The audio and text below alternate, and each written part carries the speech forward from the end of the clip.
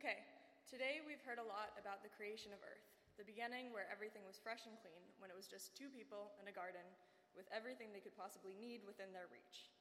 Now we'll be talking about growing pains.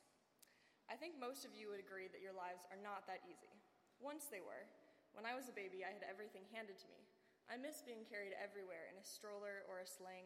I miss packed lunches. I'm about to graduate high school. I'm not really looking forward to losing my school Metro card.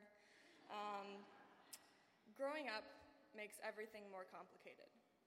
Right now, that's basically all I can see. Stress over living alone, stress over learning skills I don't need with my parents within arm's reach. I realize I have basic gaps in my knowledge. I don't know how to use a credit card or to pay it back. I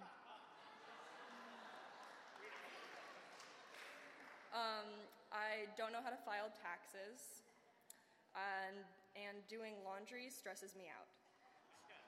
Separating the colors and the delicates and the socks just makes my head spin. I'm not excited to have to go through all that stress. But I also remember how excited I was to be allowed on the subway alone. I could go anywhere. I still had to tell my parents where I was and be back before my school Metro card timed out, but it felt like freedom. I'm guessing that's how college is going to feel, stress-filled freedom, more responsibility and more consequences. In our next activity, everyone is going to get a Post-it note. They're at the end of your pews. You'll pass them down. You'll each get the chance to write something that forced you to grow up. We'll then invite you up here to put your sticky note on these plexiglass things. They have corresponding colors that'll turn into a rainbow. We're hoping to create a rainbow of experiences. I hope you'll be surprised to see that there are other people who went through the same things that you did. For example, this year's election forced me to grow up. I'm guessing that some of you had that experience as well. Obama had been president almost half of my life. I barely even remember Bush being president. I expected the election to just work out.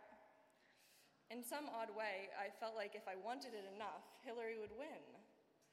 If I concentrated hard enough, or if I repeated it to myself enough times, I could make it happen. But it didn't. Hillary lost, and I lost that superstitious, comforting feeling. I learned that it wouldn't always work out. I grew up out of the fantasy where America was progressive enough for a female president.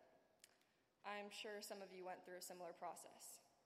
So that's what this is all about, creating community over our shared tragedies. So if you'd all take the Post-it note, write down,